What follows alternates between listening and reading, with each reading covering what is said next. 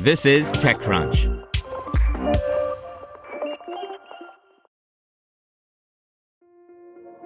This episode is brought to you by Kia's first three-row, all-electric SUV, the Kia EV9, with available all-wheel drive and seating for up to 7 adults, with 0 to 60 speed that thrills you 1 minute and available lounge seats that unwind you the next. Visit kia.com/EV9 to learn more. Ask your Kia dealer for availability. No system, no matter how advanced, can compensate for all driver error and or driving conditions. Always drive safely.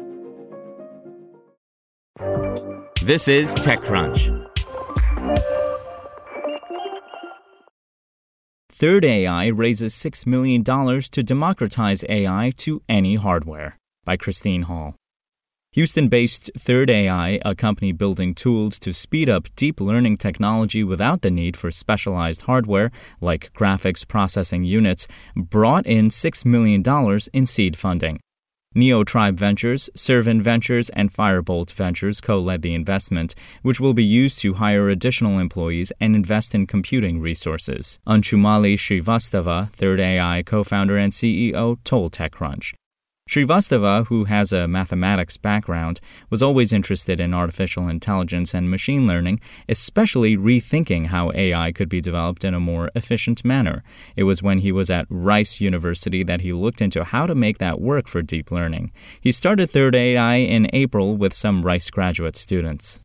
ThirdAI's technology is designed to be a smarter approach to deep learning, using its algorithm and software innovations to make general-purpose central processing units, CPU, faster than graphics processing units for training large neural networks, Srivastava said.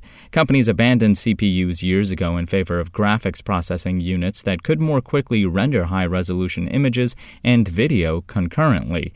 The downside is that there is not much memory in graphics processing units, and users often hit a bottleneck while trying to develop AI, he added. When we looked at the landscape of deep learning, we saw that much of the technology was from the 1980s, and the majority of the market, some 80%, were using graphics processing units, but were investing in expensive hardware and expensive engineers, and then waiting for the magic of AI to happen, he said. He and his team looked at how AI was likely to be developed in the future and wanted to create a cost-saving alternative to graphics processing units.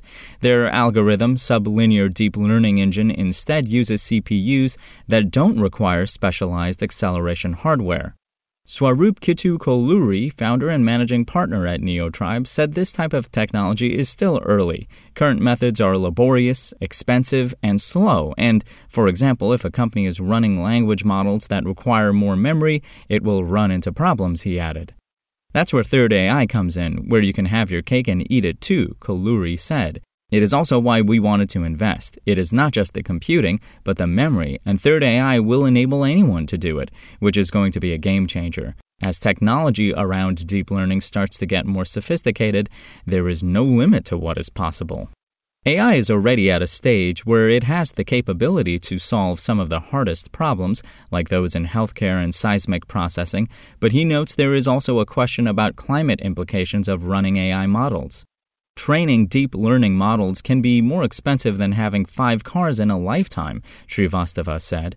As we move on to scale AI, we need to think about those. Spoken Layer.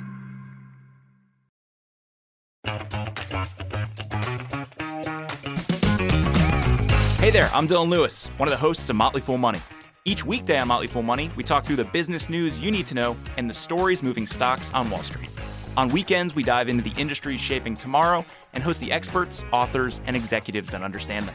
Tune in for insights, a long-term perspective on investing, and of course, stock ideas. Plenty of them. To quote a listener, it pays to listen. Check us out and subscribe wherever you listen to podcasts.